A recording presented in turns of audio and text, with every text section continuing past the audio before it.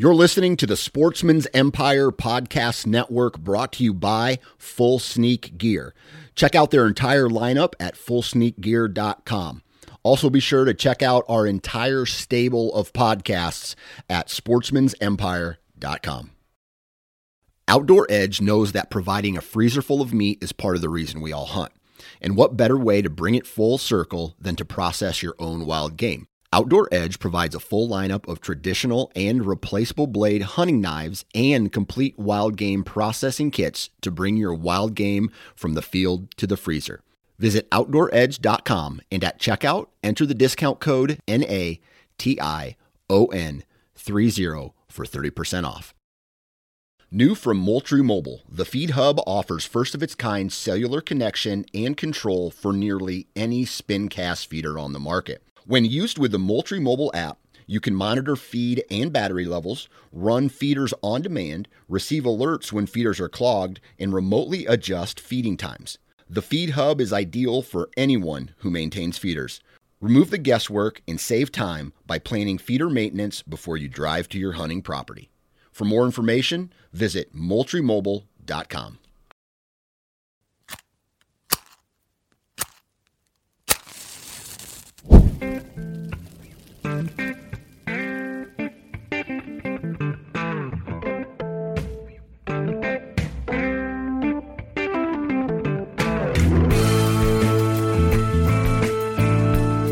Welcome to the Huntivore Podcast, powered by Sportsman's Nation, where we celebrate the hunting and fishing lifestyle through the utilization and consumption of our wild game.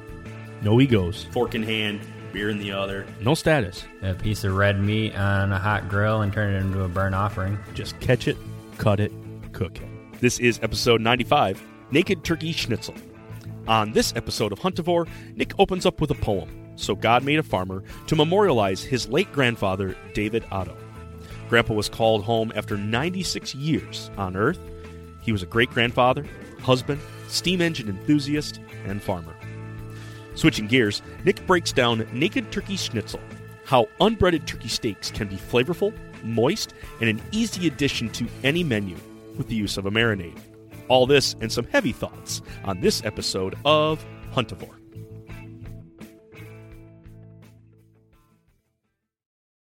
And on the 8th day, God looked down on his planned paradise and said, I need a caretaker. So God made a farmer. God said, I need somebody willing to get up before dawn, milk cows, work all day in the fields, milk cows again, eat supper, then go to town and stay past midnight at a meeting of the school board. So God made a farmer. I need someone with arms strong enough to rustle a calf and yet gentle enough to deliver his own grandchild. Someone to call hogs, tame cantankerous machinery, come home hungry, and have to wait until his wife's done feeding the visiting ladies, and then tell the ladies be sure to come back real soon, and mean it. So God made a farmer. God said, I need somebody willing to sit up all night with a newborn colt and watch it die, and then dry his eyes and say, maybe next year. I need someone who can shape an axe handle from a persimmon sprout, shoe a horse with a hunk of car tire, who can make a harness out of hay wire, feed sacks, and shoe scraps, whose planting time and harvest season will finish his 40-hour week by Tuesday noon, and then pain from a tractor back will put another in 72 hours. So God made a farmer. God had to have somebody willing to ride the ruts at double speed to get the hay in ahead of the rain, and yet stop midfield to race and help when he sees the smoke from his neighbor's place. So God made a farmer. God said, I need somebody strong enough to clear trees and heave bales, yet gentle enough to tame lambs, wean pigs, and tend the pink-combed pullets, who will stop his mower for an hour and splint the broken leg of a meadowlark. It had to be someone who would plow deep and straight and not cut corners, someone to seed, weed, feed, breed, and rake and disc and plow and plant and tie the fleece and strain the milk and replenish the feeder and finish the hard week's work with a 5-mile drive to church. Someone who would bale a family together with the soft, strong bonds of sharing, who would laugh and then sigh and reply with smiling eyes when his son says he wants to spend the rest of his life doing what Dad does. So God made a farmer. On Wednesday, heaven received David Otto, my grandfather. Very influential person in my life. Very influential person in my family and in my community. He was 96 years old, and he lived a heck of a life. Anyway, heaven's got a good one, and now we just have to deal with it.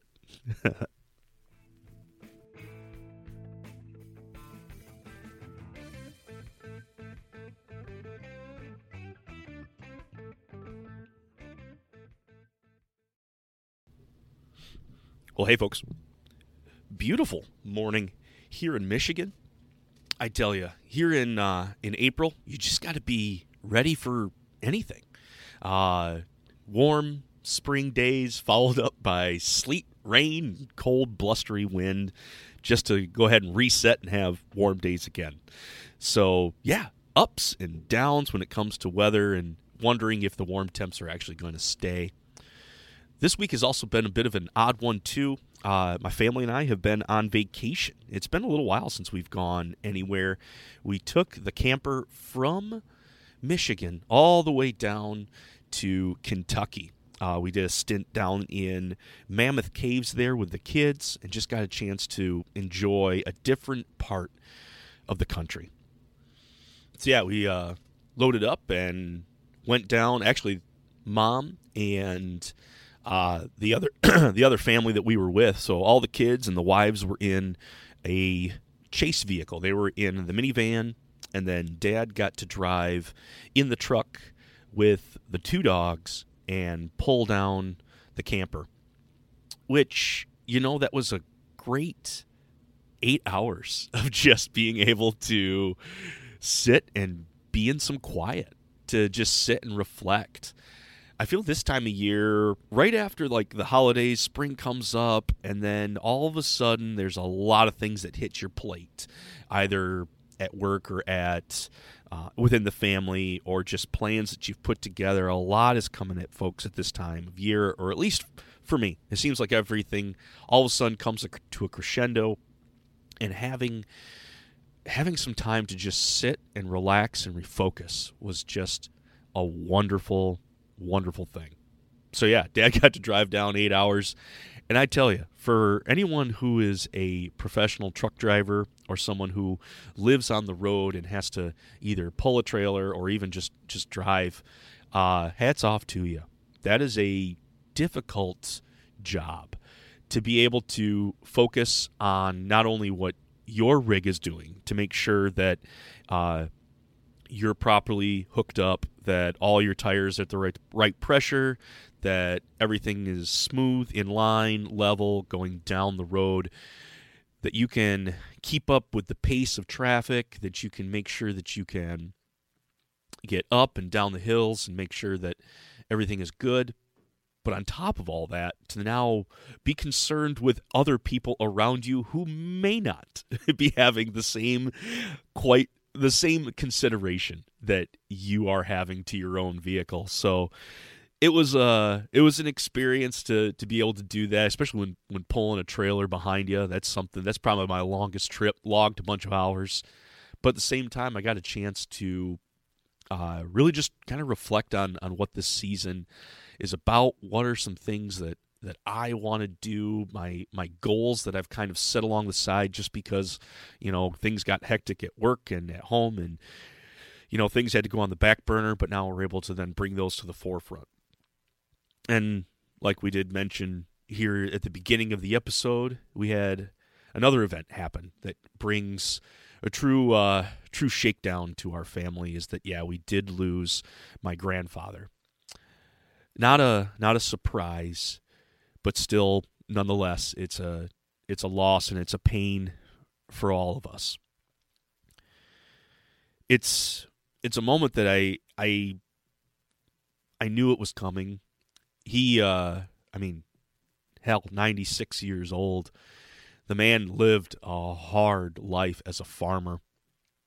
Growing up in the Depression, having a bout of polio where it gave him a limp and a missing digit on his hand. He then was having to farm on his own with his father because his brother was sent off to war. So one brother was over in the war and the other brother was at home. And he fell in love with farming. He fell in love with the land. And being able to then stay on the same piece and be able to cultivate it and transform it and bring life to it, to raise animals, was an exciting part of his life, and he just fully enveloped into that. He also had a real passion for steam engines, steam tractors, real old technology that just took things of the earth, water and fire and wood and coal, and convert that into power through a large boiler. These steam tractors, he had 3 in his collection, 2 massive ones and a half-scale smaller one. And these pieces of machinery, they were basically just bombs sitting there, large iron boilers just filled with pressure from steam, and to cultivate that into motion and through gears and pulleys and pistons and seals and pipes, be able to then be revolutionary. And these gentlemen that saw the creation of these things just completely envelop their life into it.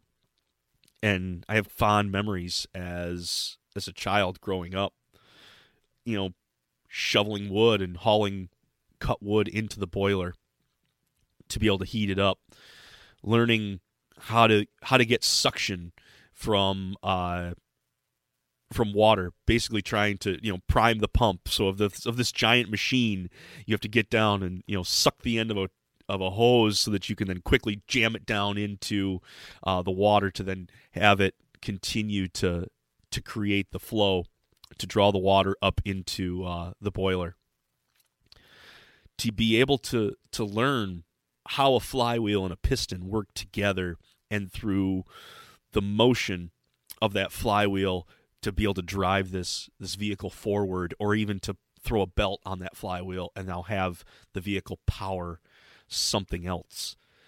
The ingenuity and creativity and the fast-moving heavy metal pieces with fire and steam and pressure, like all this comes together. It's like one of the most dangerous pieces of creation in front of us, and yet at the same time it's totally necessary for farming to happen.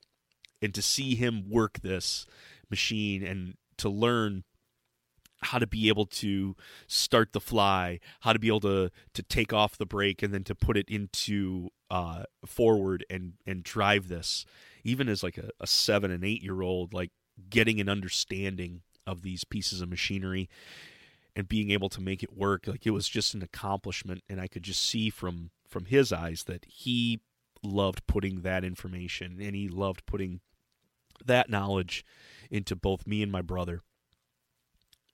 And yeah, it's a very cool moment, a thing for us to share at that point. Not to get you wrong, that like farming also had to come. It wasn't always just fun and games of playing with the steam engine. It was, we had to do work on the farm, and it was almost an apprenticeship that as we would come home from school, Grandpa had a list of things that on his agenda he needed to have done, and a lot of those included the strong back of his grandsons. And so being able to either lift wood, or in the case of being able to climb up into the back of the back of the truck so that I could then hoist the hose into the 55-gallon drum and fill it with water so that we could then take that to the pumpkins and the squash that were in the back grass field.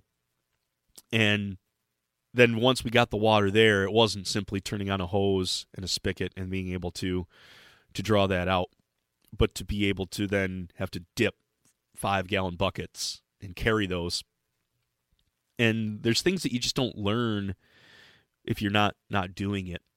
And one thing I've learned too is, through trial and error and with him is, 2 5-gallon buckets is easier to carry than 1 5-gallon bucket.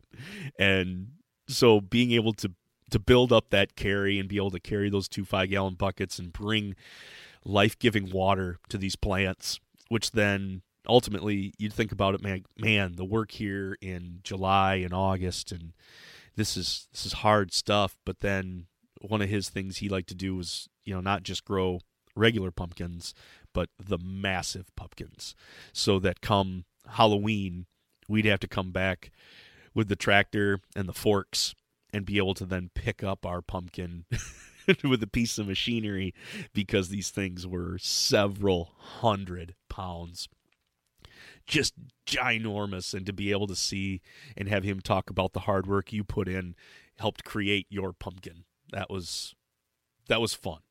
That was special stuff that, yeah, it's simple, but at the same time it's profound as we have a chance to celebrate my grandfather, and we have a chance to reflect on his impact on our lives as we put him to rest. It's those little things. It's those little things that become profound, and that we can then carry on and continue to now. I want to make sure that I take these same lessons and same epiphanies that I've had through him and try to be able to then translate those into my kids and eventually my grandkids. It's it's really neat. Another fun thing that I learned as well is that, we're in an area where when we were doing a traditional plow or a traditional cultivate, where we would have to turn the soil over, we'd have to run the plow through the field, and we'd get off the bus, and then of course Grandpa's waiting with the tractor with the bucket in the front, and it's now time to go pick rocks. And we need to get all the rocks out of the field in order for the planter to run through. Well, as the disc has now brought up these larger pebbles, as they were called, we would then have to walk in front of the tractor and alongside the tractor, listening to Dave be the captain and point at certain rocks to pick up, because those were going to be the issues. And it just seemed like the field never ended. It was just this sea of dirt that we would then walk, and then just on the next horizon there would be several more large stones that we would have to lift and dump into this bucket. And to come across some that you would pick up and go to throw in, and him to just snicker from that seat like, that one's too small. Throw it back. It's not ripe yet. It's not big enough. And then for like the longest time in the back subconscious, you would actually begin to believe that stones would grow and I would have to pick that one up next season. But to be able to pick these up, and then we'd come across one that is, half submerged into the dirt. And so I would get under one corner and try to heave with all my might. And here I am, a small child, but trying to lift the corner of one of these stones, and it not budge at all. For my brother to walk over and to grab another corner or another slide of it, and we both heave together to try and lift this monstrosity out of the ground, and it just not budge. To then have Dave up in the seat just give us give it a push. And us look at him like, what have we been doing for the past 3 minutes here but tried to move a corner of the planet here that's not working. To have him drop the bucket and try to drag it and try to pop it loose, only to reveal that this stone, after sliding a bunch of the dirt and soil away, just continues to get bigger and bigger. And that there is a type of stone, there's granite and there's quartz and limestone and sandstone, and the list goes on. But to have an intimate knowledge of leverite, a piece of a piece of the earth there, a piece of the stone, called a leverite. And you would then, of course, ask the question, well, what's leverite? And he would reply, that's a leverite there. He would cackle, and then we would continue on with our journey. So all that this week has just kind of been a flood of what's been going on in my mind.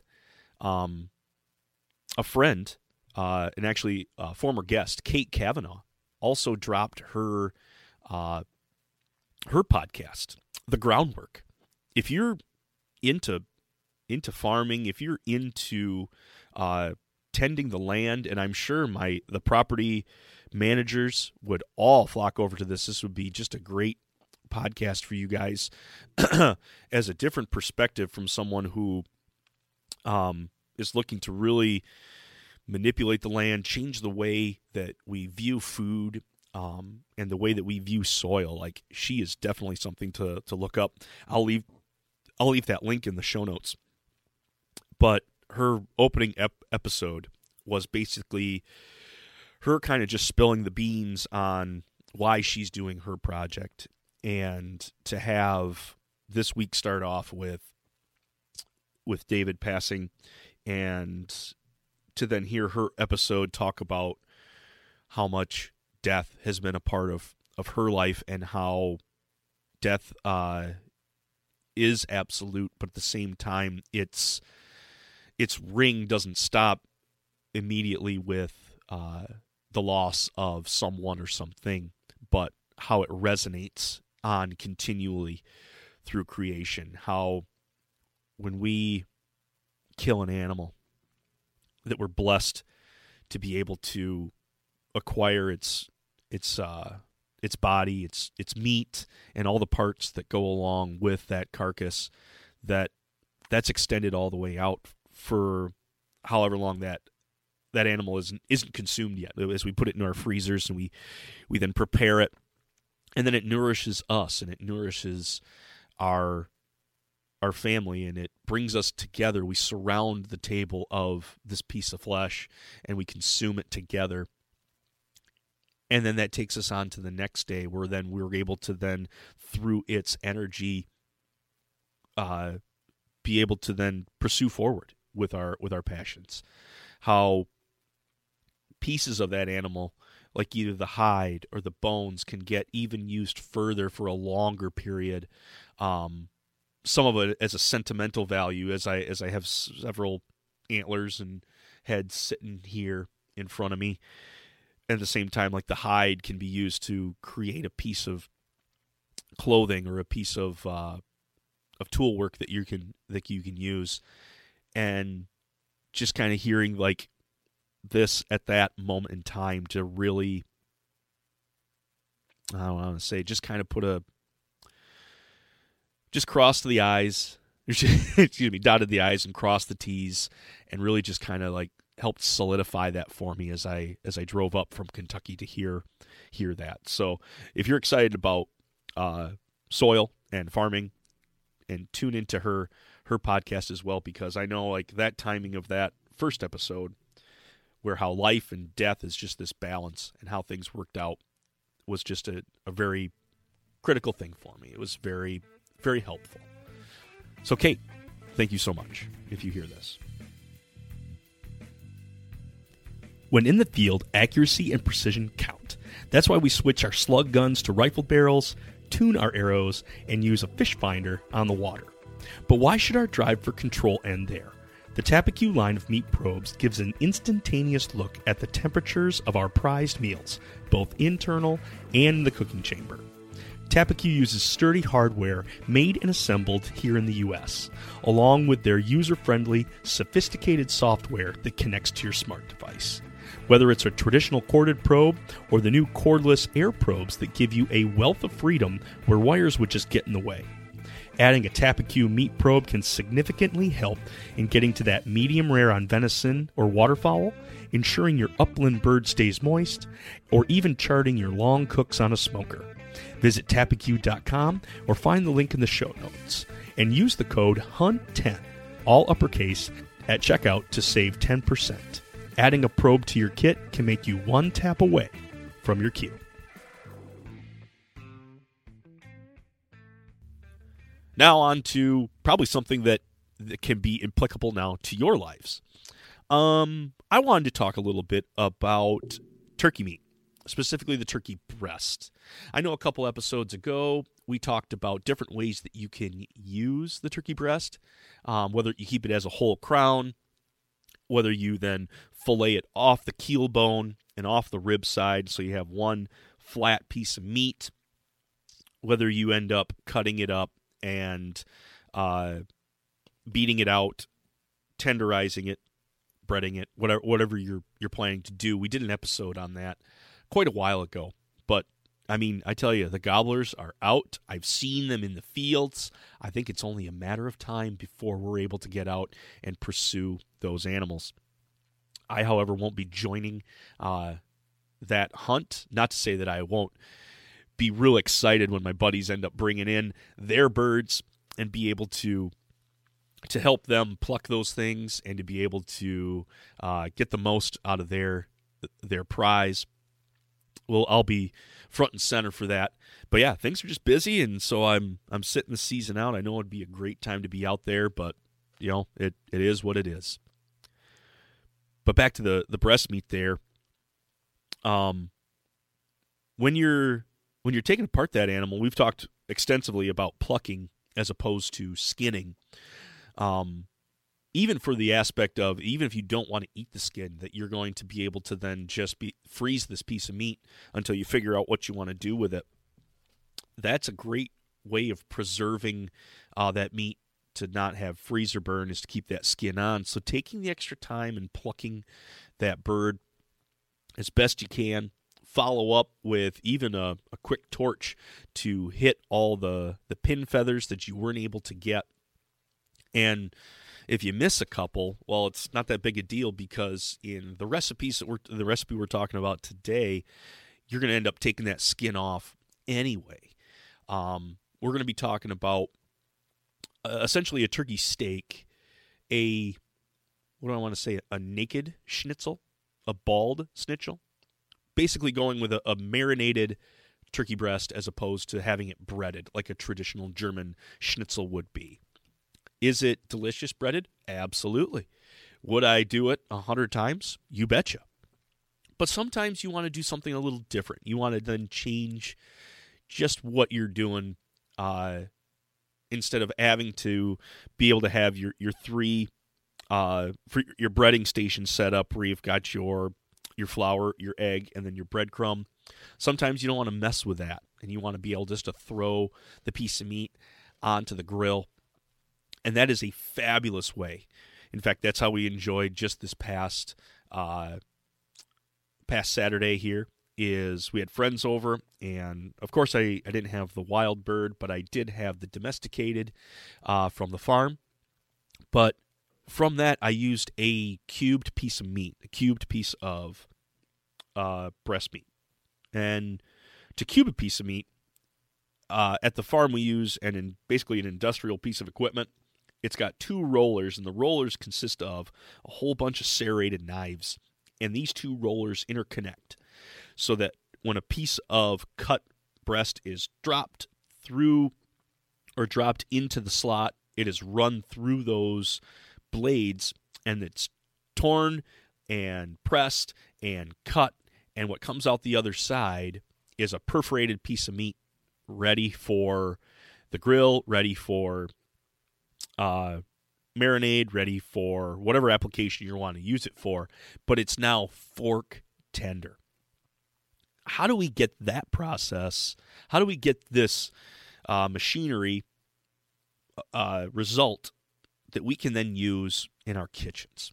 There's a couple different ways, one of which I think I still need to just pick one up, because now I've been using my go-to cast iron pan. I've got a 10-inch cast iron pan from Lodge, and being able to then hold the rim of that, and then just to be able to beat the piece of meat that I've got between two pieces of either plastic wrap, or I've sacrificed a Ziploc bag and cut off the top of it so that it's more like a book. And I can slide the piece of meat between, and I just lift and drop that cast iron onto that piece of meat repeatedly. And I start at the top, and I just work my way down using the rim on the bottom, just letting the weight of the cast iron pan do the work. Just drop it, and through that beating, it eventually tears and flattens that piece of meat out. So it's going to get thinner, it's going to get wider, and all those little connective pieces that were holding that piece of meat together, it's now released at that point. They've been torn, they've been severed, and now you've got something that's going to be easier to chew. It just has a little bit more of a softer bite to it, as opposed to if you didn't do that. So there's the cast iron pan. Second one is the classic meat mallet. A lot of people have a hammer with little points on the end of it. That is a great tool to be able to use. It is a unitasker. It is a one job wonder. That's all it does. So having that in the kitchen, you've probably got, if you've got one, great. If you don't, hey, you got a cast iron pan, I assume. The third one is a little bit of a trinket, but I think it's going to be one of those things that as we continue to find new ways to use both our fowl and our waterfowl, our upland birds, and along with our land animals here, even the deer and elk and pronghorn and whatever, you name it, having a perforator, or essentially this spring-loaded press that shoots, without a better term, nails down into the piece of meat.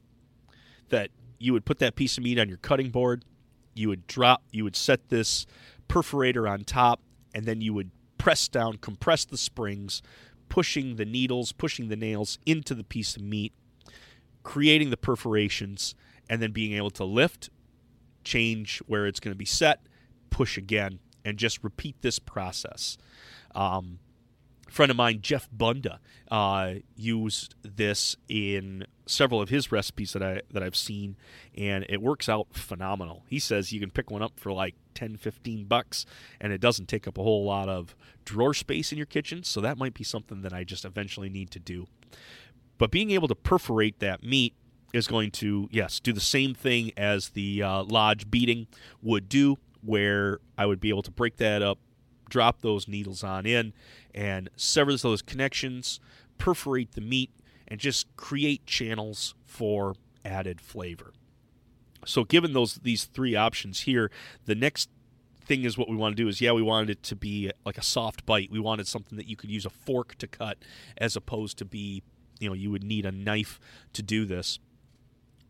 But then the second part of this is, we want to add a bit of flavor. And the reason I go through and talking about this process of being able to tenderize a piece of white turkey meat is that it really is a canvas ready to be added onto. Turkey in its own is a great flavor, but at the same time, it takes on other flavors extremely well, especially when you add a marinade. Now, we've talked previously that marinades, they only go about a 1/4 inch into whatever piece of meat. So when I throw a whole muscle, whether it be turkey, whether it be venison, whatever it may be, into a marinade, I know that only the 1/4 inch on the outside is going to get flavored and essentially worked on by that marinade. A marinade and a brine, even though they're similar, their makeups are different. A brine is water and salt, and you're using diffusion and osmosis to impart moisture into the piece of meat, whereas a marinade is really that flavor element. That's going to be adding the flavor. It is going to do a bit of moisture retention and adding moisture to what you're going to be cooking. It's going to widen your range from underdone to overdone, so it's kind of it helps you out there a little bit. But a marinade is three parts. It's going to be an acid, it's going to be an oil, and it's going to be then your flavoring. So you could say the most basic marinade out there would be vinegar, olive oil, salt. That would be nuts and bolts, basic marinade. And would it work? Absolutely. Would it enhance the flavor? It would. Impart the salt deep into whatever piece of meat that you were going to and flavor in deeper. And you can use that, or at the same time, we can then get really fancy with several different marinades. One of the easiest ones that I have found that works, that's just a super crowd pleaser when it comes to turkey, is zesty Italian dressing. Zesty, the same stuff that you would throw on to the pasta salad, or that would go on to a regular salad that you're using. But zesty Italian dressing is essentially a marinade. It's emulsified vinegar and oil, and it has several pieces of herbs and spices that are in that really just plays well with turkey. And so after you've perforated your piece of meat, I guess we should go back to the breast here. How big a piece should I be cutting off? Well, I would say, first off, let's cut across the grain, because we know if we cut with the grain, it's going to be a tougher chew. It's going to, same thing with jerky or even steak. You cut with the grain, it's going to be chewier. You cut across the grain, you're shortening those muscle fibers. It's going to be much more tender. So I would cut across the grain, and if I were to describe a whole turkey breast here, I would have essentially the lobe side, which is with the large rounded section, and then there's the tail section, or the point section, where it tapers to one end and begins to flatten out. It's funny how a turkey breast looks oddly similar to a brisket. If you were going to be able to smoke a whole brisket, it's like a mini version of a brisket. So I would start way down at the point and use that as my schnitzel or my steak making when it comes to wild turkey. So at that point, start, probably knob off the knob there at the end and then work on that guy. That would be a great way to butterfly the tip, to be able to use that piece rather than throw it to grind or just have a fat steak. You don't want to have one of those, but be able to then butterfly that, flatten it out, and then you can use your pan or perforator to then expand on that. But I would start at that end, and I would cut them maybe a half inch, maybe the width of your fingers, half inch to 3/4 of an inch thick. And then at that point, as you get closer to the lobe, you can see wow, this is going to be a big piece of steak. Then take that and cut that in half once you've got it flat on your board. But by going across grain and then adding in the perforations, you're going to have the tenderest piece of meat that you can. But at the same time, by cutting cross grain and by perforating, you're going to be able to then open up that piece of meat very wide to accept that marinade. That is zesty Italian. There's quite a bit of vinegar in that, and you'll see how that marinade goes to work very quickly, especially with that acid. If you leave it in there too long, it will start to really break down that piece of meat, and it's going to be hard for you to get that back out of the marinade. The weight of the steak itself will start to tear apart. That's too long of a marinade. I'd say for our setup, especially with the breast meat of a turkey, 30 to 45 minutes is all you're going to need. And I've witnessed that with the zesty Italian. Anything past about 30 minutes, and you start to really get pretty fragile pieces. So I try to aim for 30 minutes in the marinade, and then that goes directly onto the grill. So that's probably the easiest pre-made marinade that you can pick up and be able to work with. I'd say that would be the easiest one. Second one is to make a marinade on your own. I'd like to be able to then just give you measurements, but we all know how we cook here, that sometimes it's on feel. Sometimes it's on, you have to see it. So for me to say you need 4 tablespoons of this, or you want to be able to have a cup of this or a half a cup, it's a bit tough. But at the same time, for me to describe kind of what you're looking for is going to be beneficial. So a marinade that I've also enjoyed, I've done this on dark meat when it comes to turkey. I've had it on pork, works out extremely well, and I can see that it only gets better by using this marinade when we get to working with the breast meat. And I've mentioned it before, but that's the lime, chili, ginger mix up. That those three things are just a fabulous setup. In fact, citrus and turkey go hand in hand. Traditional Mexican cuisine pairs turkey a lot with lemon, orange, lime. So having that lime, chili, ginger mixture put together, starting off with olive oil, and for our acid, we're going to go with juice of that lime. So being able to squeeze out as much of that juice, I'd say it's probably going to be 2 or 3 limes that you're going to want to do. And like any time that we're doing something with citrus, that zest on the outside, that really colorful skin on that outside, get yourself that grater and grate off that zest of a full lime. Don't be hesitant to go to work with that, because, man, the punch that lime provides just from the zest is so phenomenal. So if you're using that citrus, even if we get the next one I'm going to talk about too, you want to be able to do that, but zest out that lime, then cut that lime, squeeze out the juice. I'm thinking probably, 2 to 3 limes, depending on how big they are. If you got to add a splash of vinegar, that's fine. So we've got our olive oil, we've got our acid, which is the lime with a little bit of vinegar if you needed it, and then chili. I would just go with a chili flake, like a red chili flake. For my gardeners, if you've got your jalapenos on standby, canned up, this would be a great time to use those. I wouldn't say put in the seeds, but heat is one of those things you're going to have to figure out. But a chili flake would work out awesome, and that's been my go-to. Is I just have the red chili flake just sitting in the pantry, so be able to shake in a good amount of that. Ginger, you're going to want to be able to grate that out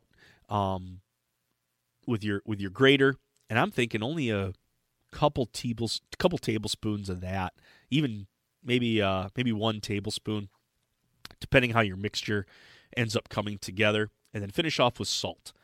Once that's in there, we've got the lime, chili, ginger, salt. Once that's all in there, just whisk that up real nice. So not only are you beginning to emulsify that oil and vinegar, but get all the seasonings brought together. Drop that meat in, and then it becomes, you got it in your bag. Seal the bag, try to get as much air out of it, and then, let it do its job. It's going to be about 30 minutes. Probably say at 15 minutes, go massage the bag, roll it over, make sure that there was no spots that didn't get touched. And again, that would go directly onto the grill. Third one, again, it uses citrus, but we're going to go with like a lemon pepper. And so we're still going with that idea that there's going to be this spice element, this heat element in the form of the black pepper. But at the same time, it offers the acid of the lemon. So on the base of this one, you're going to add in your olive oil, and as a way to kind of help this out too, adding a splash of Dijon mustard helps as a great binder when it comes to this lemon pepper recipe there. So just a tablespoon of Dijon mustard as a binder, just to help adhere that to the meat. Lime, you want to zest that lime again, or excuse me, not lime, lemon. Zest out that lemon. Get as much as you can off of one, cut it in half, squeeze out that juice, make sure you don't drop in the seeds, and that's going to be your acid portion. I'm thinking 1 to 2 lemons would probably be good, depending on how much you're doing, but that would probably be a good starting point. So we've got our olive oil with the added Dijon mustard. We've added our acid now at this point. Now it's for our seasonings. Heavy bit of salt, good amount of black pepper.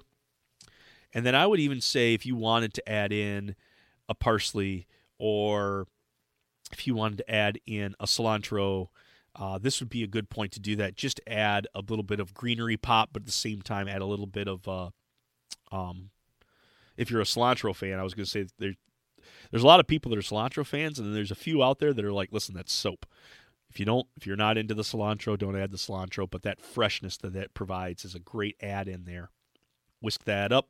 Same thing, half hour, 45 minutes in there, and then we go directly to the grill. So those are those three that I'm going to offer you today. Is I got easy, and then I've got not too hard. Hopefully that helps you out. But yeah, we've brought that to the grill. So we're back to that whole idea of like, why do we use a marinade? Well, one, to impart flavor, and now two, to impart a bit of moisture and widen our section from underdone to overdone. And I feel that in the world of turkey, the big no-no, the big faux pas would be the overdoneness. You want to be able to make basically the white meat even whiter, so that if you were to cut into that steak and you would open it up, that you have gotten to the middle where it is done. You can't, when it comes to poultry, its makeup doesn't allow for rare, medium rare, medium. It's done. You got to be done.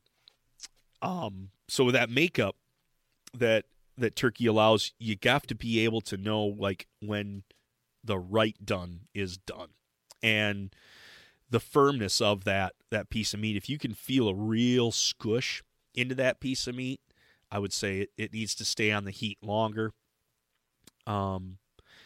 What's tough about doing like a naked schnitzel is that it's really difficult to get a probe in there to know that how much time you have to go. It's also tough to, what do I want to say? It would be tough to use the probe on that. It's tough to do a reverse sear where I would get it done and then add a char to it. It would actually even be really tough to do a sous vide on this piece of meat for the fact of how fragile it is, because once it does get cooked, it is going to then hold that shape, and you're going to have basically a ball. So going with just a forward sear onto a hot grill, sear it on both sides. And if you feel, by pressing into it, if you feel that there's too much squish, there's too much give to that piece of meat, I end up taking them and then stacking them on the side, doing an indirect. So start with a sear, move them to the side fire and do an indirect, especially if you're lifting in the lid of your grill. This time of year could be 65 out, and you might not need to conserve as much heat. Could be like what it was yesterday, 30, and I kept having to drop the lid just to conserve heat. But being able to do an indirect, so start with a sear and go to an indirect heat, just to finish those off is going to help keep those moist. It's more of a gentle heat on that point. So we've gotten that far. They're on the grill. You pull those off and be able to serve those to your very happy patrons to be able to enjoy that. So yeah, here we are in turkey season, and we're going to be using more of that turkey. I know I've talked without fail about drumsticks and thighs and how we want to use that, and skin can offer a whole host of different uses and flavor addeds, and the fat essentially a fat that a bird has is going to be underneath the skin. So if you can use that, that's a good way to use that. But yeah, we went back to the white meat and just to continue to use that. If you didn't want to go the breaded route, I hope this kind of offers you some inspiration that, yeah, it's not a new idea, but maybe it can be a fresh idea as we come into spring. So folks, if you have a chance, call up your grandparents or your elderly loved ones. Just tell them you love them, because there is going to be a day where death does ensue. And that's what I'm going through right now, and we're grieving, but at the same time we're celebrating the life that David Otto lived. But at the same time, we're also going to be enjoying the fruits of our harvest as we go and we impart death upon a bird that we bring home. We want to let that death not go on the wayside, but to enjoy that bird the best that we can. But folks, whether it's a pocket knife from your grandfather, or whether it's the knife that you're going to be using to make these steaks, just have that knife be sharp.